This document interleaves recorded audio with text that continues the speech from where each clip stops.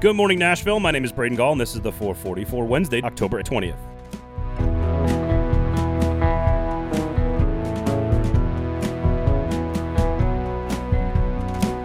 Today on the show, we'll hear from Nashville SC head coach Gary Smith in our Golden Nuggets of the Week. John Hines makes some interesting roster decisions for the Nashville Predators. Adam Sparks of the Knoxville News-Sentinel will try to explain how the Josh Heupel coaching staff has done such a great job on the defensive side of the ball. But we begin with the mounting injuries for the Tennessee Titans. To those of you who own a home, you have to constantly be thinking about what's the next step. Are you going to do a renovation? Do you need to sell your property? Do you need to change your property? These are all important questions that have major financial ramifications, and you need someone you can trust to help you along the way through this process. And this is where the Kingston Group comes in. BuildKG.com is the website. Have a conversation with a company that has been doing all of those things for Nashvillians for over a decade. They're award-winning for a reason. This is not just some random group of contractors that's going to come in and fix your house as fast as possible. Make sure you have all of the information in front of you. Why would you ever make a decision about your house without all of the information? The Kingston Group are the people to trust. BuildKG.com is the website. Just go have a conversation with them. I promise you, you will know what I'm talking about after one phone call. There are so many positives to come out of Monday night's thrilling win for the Titans. Derrick Henry is an MVP candidate. The defensive line is really good when fully healthy. Ryan Tannehill was once again clutch in the fourth quarter, and hell, even Randy Bullock is just chugging along doing his job. All of that is great. But the injuries are building into something that is more than just a concern, especially at cornerback, offensive line, and the offensive weapons. In the secondary, of course, Christian Fulton went on IR this week. First-round pick Caleb Farley tore his ACL on Monday night and is done for the year. Chris Jackson is banged up. Amani Hooker is back but wasn't great. And Dane Cruikshank can't stay healthy. This unit is one or two more injuries away from being Parrish Cox bad, like 2015 pre-John Robinson bad. And the Bills, to their credit, went right after them all night long with great success. More teams are going to do this. Around Ryan Tannehill on offense, the weaponry cannot stay together on the field either. Darrington Evans is coming back, but has yet to contribute at all this season. Jeremy McNichols was hurt on Monday night. Cam Batson tore his ACL and is out for the year. Julio Jones is being slow-played, rightly so, nursing a hamstring that keeps him on a snap count. It's hard to get offensive momentum and rhythm going when none of your pieces are all together on the field at the same time. Along the offensive line, Taylor Lewan's status is concerning after the weird hit to the head, as he's been in and out of the lineup all season long with one thing or another. Roger Saffold and Ben Jones always seem to be banged up and always seem to be one hit away from being knocked out of the lineup. To their credit, both of them were excellent on Monday night, but Aaron Brewer was placed on IR last week. Ty Sambrailo retired, and Dylan Radins can't make himself useful. The offensive line was patched together on Monday night, and it did its job, but for how long can that hold up? And oh, by the way, all-world punter Brett Kern is still on IR as well. Maybe the Titans are due for some injury luck, and some of these guys are going to get healthy and can stay healthy in the lineup. But this team simply cannot afford too many more season-ending injuries to any of their critical pieces. The depth of his team is already under serious stress, and right now in the middle of the toughest stretch of games. Matchups with Patrick Mahomes and Matthew Stafford loom very large, especially when you are banged up in the secondary and on offense. We had Adam Sparks of the Knoxville News-Sentinel on the Fringe Element podcast this week, out every Wednesday with me, Aaron Dugan, and Stephen Godfrey, and I asked him to explain how this Tennessee coaching staff has taken a defensive depth chart that was nothing but skin and bones in the spring and has turned it into one that almost beat Lane Kiffin on Saturday night. Yeah, I mean, the surprising part to me is that it hasn't come from like one guy. Sometimes you can see a unit turn around, a defense turn around because you found one pass rusher and this guy kind of changes everything. They're one great middle linebacker. It's not really been that. I mean, Theo Jackson his numbers are great. Matthew Butler's had a good year. They've had some pass rushers, but you could really pick out all 11 that are maybe like a letter grade better than you thought they would be.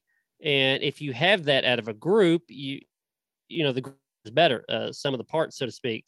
And that goes to coaching, I think. It has to. That's the common denominator there. So it is better. We thought that would be a significant weakness on this team. It's not. It's competitive.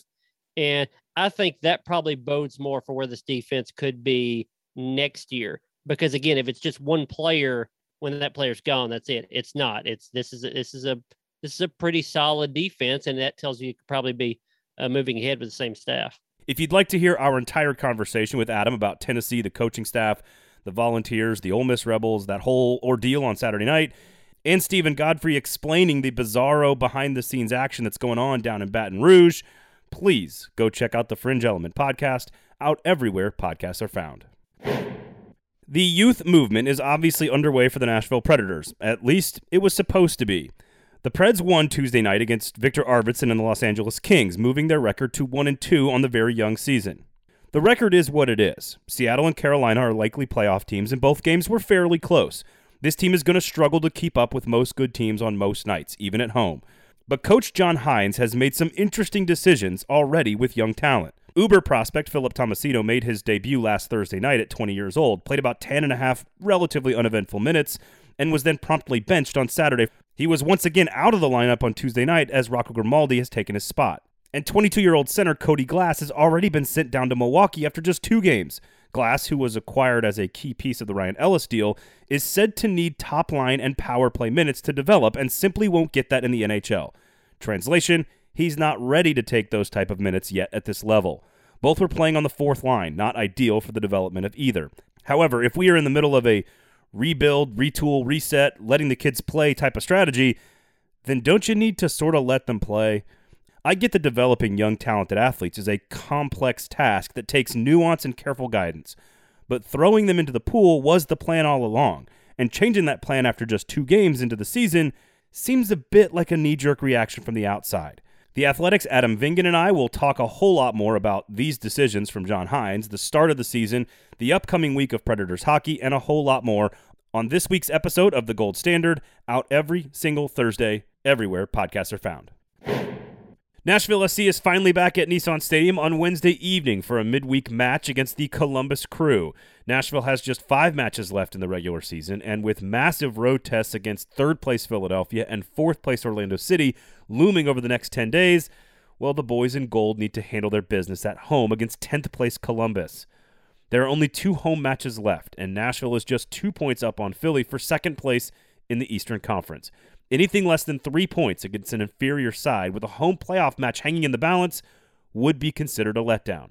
As a side note, it's curious that SC has to play a home game at Nissan Stadium just 2 days after the Bills and Titans played a football game, so the conditions might be something to pay attention to. Considering all the road matches that SC has had to play due to sharing a stadium with an NFL team, it just seems really stupid that these 2 games were so close together. But there's nothing we can do about it now other than just hope that the field is clean and the ball rolls true.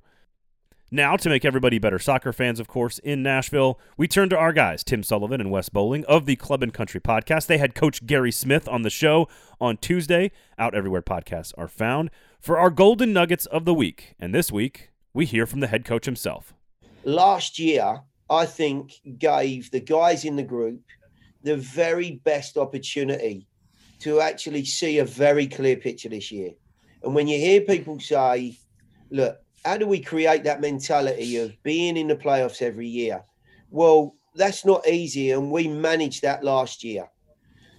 In doing so, we actually weren't able to put ourselves into a position as the playoffs unfolded, the accumulation of games, and then, of course, having to go away to a very talented Columbus team was ultimately the difference in overtime to moving forward. The lessons learned, maintain a good position in the league. Every point counts. A 0-0 away at DC, with 4 first-team players missing at the end of an international break, might well be the difference this season to being in a home playoff position and not.